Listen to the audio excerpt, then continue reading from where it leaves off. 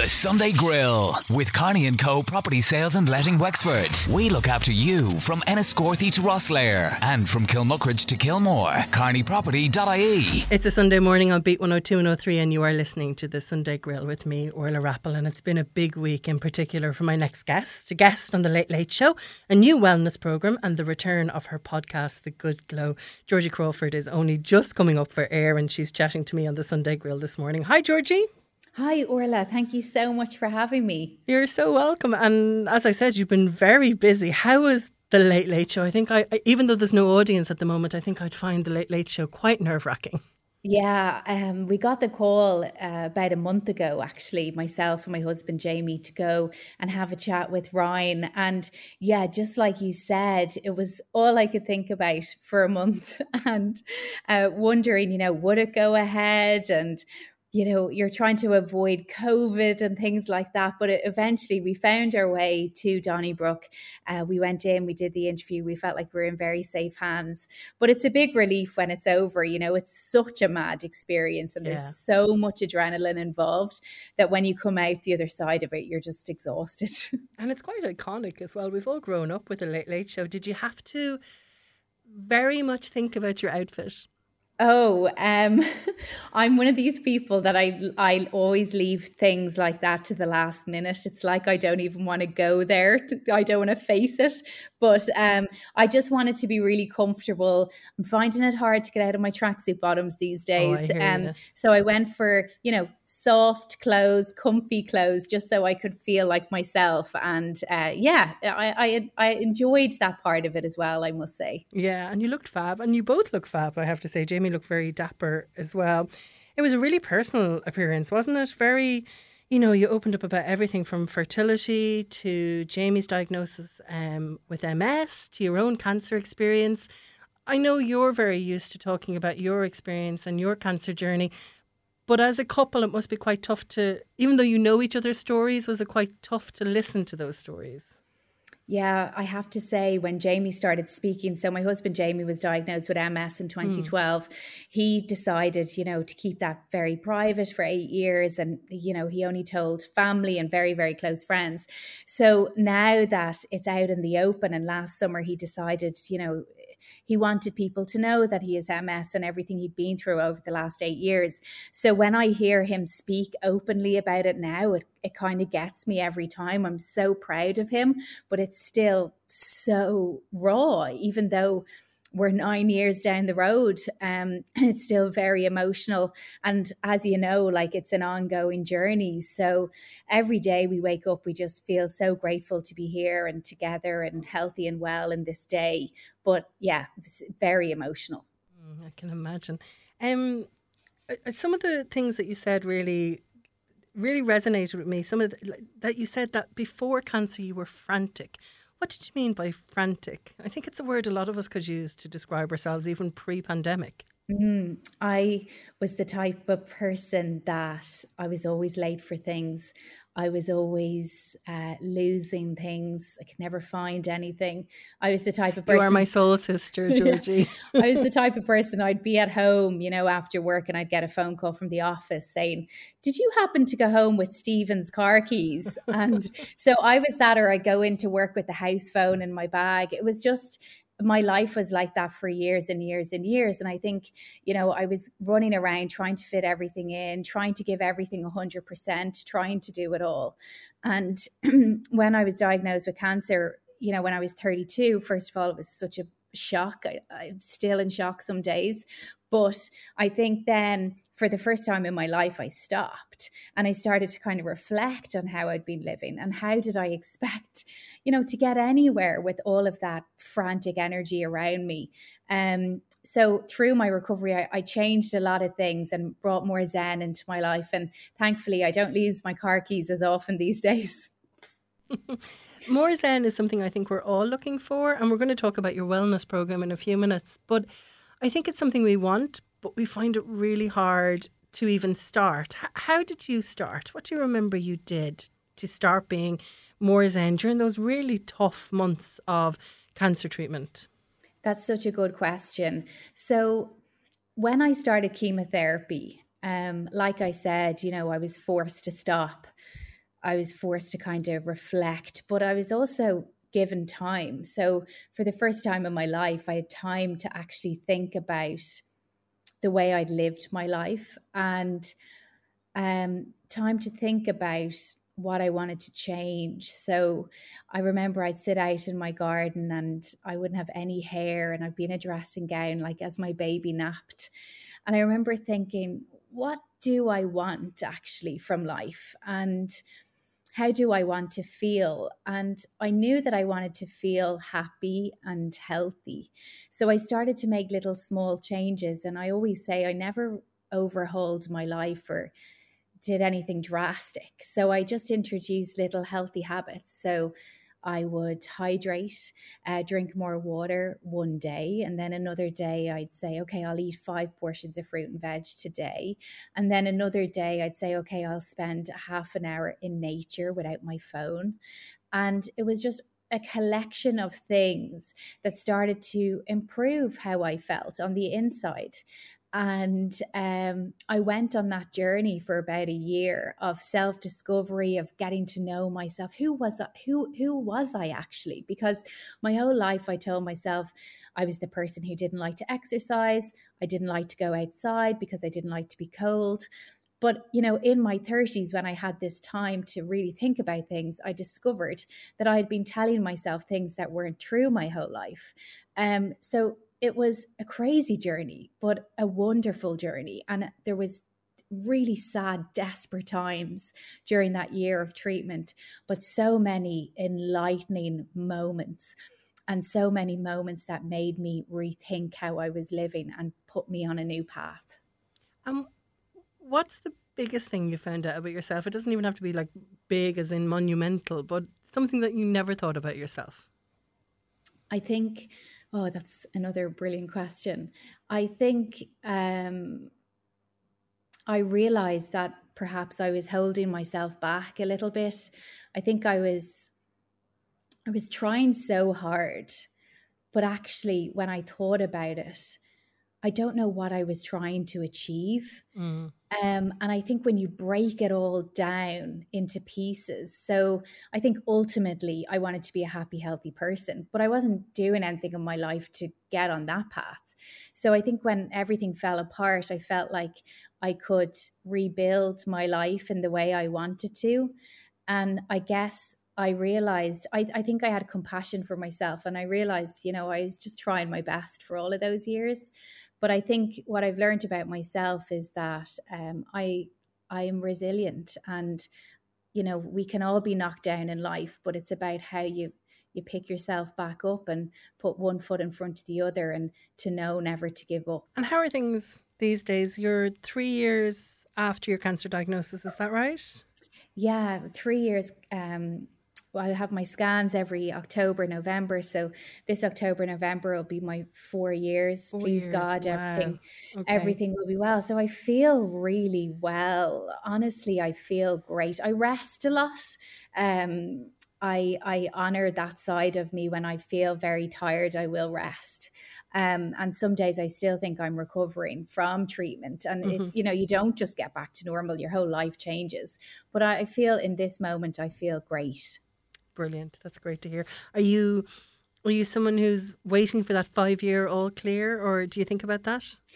Do you know, in the first 2 or 3 years, well, we're in year 3 now, but in the first, I suppose, year or two, I didn't think about that, getting to that 5 years. I really didn't see it as a huge milestone. I was just trying to get as much time under my belt. But now, as I'm coming up to year 4, it's definitely on my mind over the last couple of months, a bit more than it ever has been. And, you know, we're in the middle of, you know, a surrogacy journey, and I'm thinking, whoa, next year could be a big year for us. You know, if we have a baby and, you know, I get to the 5 years, it's certainly going to be an emotional year. Wow, it'd be amazing.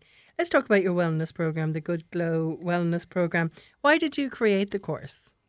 I think when you asked me the question earlier of, you know, what have you learned along the way, and what do people, you know, if people want to change without a cancer diagnosis and they have this idea of who they want to be, but they don't know, you know, they don't know how to get there. And I always say, like, for me, it was, about giving myself, what would change if you could give yourself 1% more every day? Is that a 16-second meditation? Is that, 10 minutes alone without the kids? And so I wanted to put everything that I've learned about myself and the world, I wanted to put everything that I've learned into one place. And so we built the online course. It's based around my pillars of self-care, all the things that have helped me over the past 3 years. So they are habits, joy, self-worth, nourishment, and nature. And we got in experts, psychologists, a nature therapy practitioner, and a nutritionist to come in and present talks. And we have Q&As and meditations and visualizations. And it's just all in one place now, where people can access if they want to start a wellness or a self-care journey, or they just want to do something for themselves. It's there for them on my website, thegoodglow.ie. Great. And it's how long does it usually take for people? You could do, one module a week for 5 weeks, or you could do it all in one day. It's really at your own pace. Whenever you feel ready, the content will always be there. It's not a live course, so you can access it whenever you want. Brilliant. And people can check that out on the goodglow.ie. Of course, the Good Glow, the podcast, is back today. What constitutes a great guest for the Good Glow? How do you try and sum up what you want from your guest?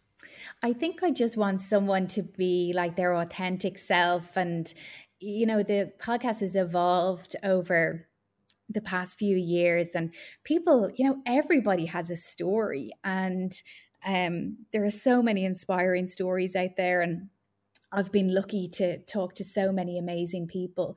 But I think just even if for one moment during a podcast episode, if I can trigger, or my guest can trigger an aha moment that makes someone just go, actually, do you know what? That's a great tip. Or, that's made me think differently about how I live my life. That's all I ever wanted from the podcast. And hopefully and thankfully, I get messages from people who say that, the podcast makes them think differently about their life. And that's all I ever wanted.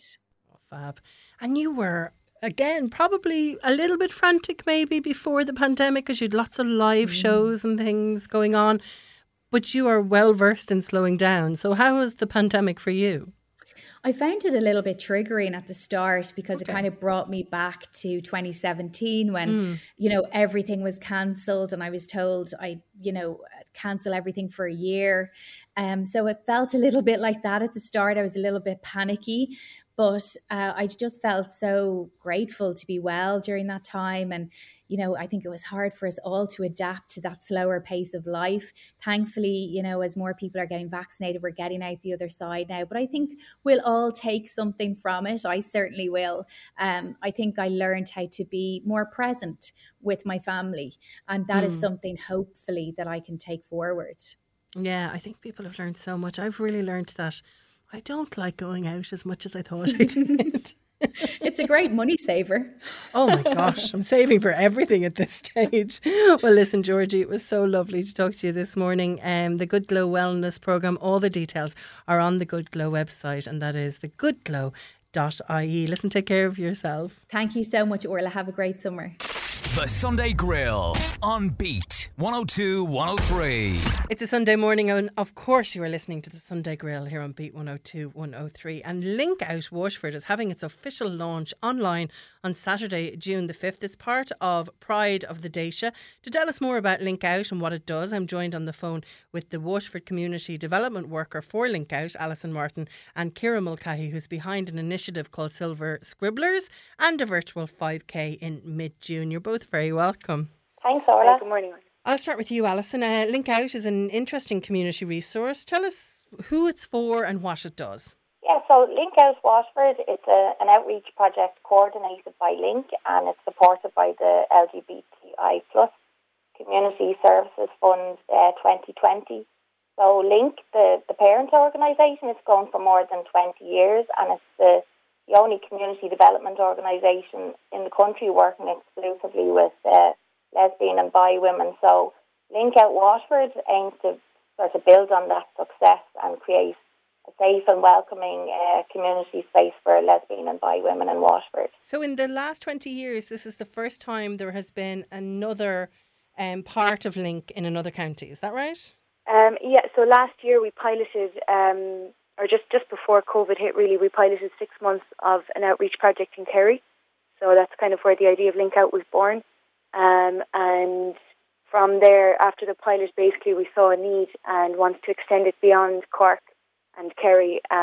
So Waterford was the next most obvious choice. So we now have an outreach worker working both in Waterford and in Kerry. Alison, you might tell us some of the services that are available in Waterford thanks to Link Out. All of the Link services are because of COVID, all of the Link services really moved online. So there's one-to-one support, there's 4 weekly virtual drop-ins, there's a monthly book club, a weekly drama group, and online yoga classes.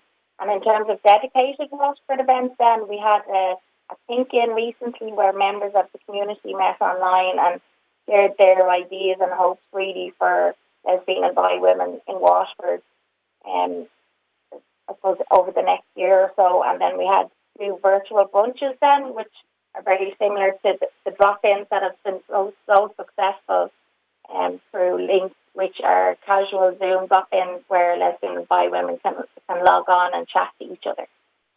And is that the important part, Alison, that ability to connect as a community, do you think? I think so, yeah, because I suppose one of the positives out of what's happened in the past year is that a lot of services have gone online. So, say people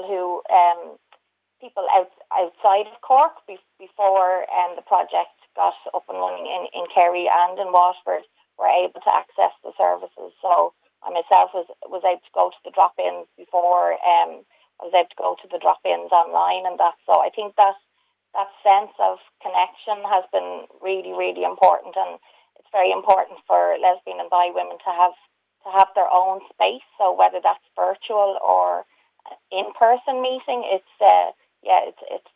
very important.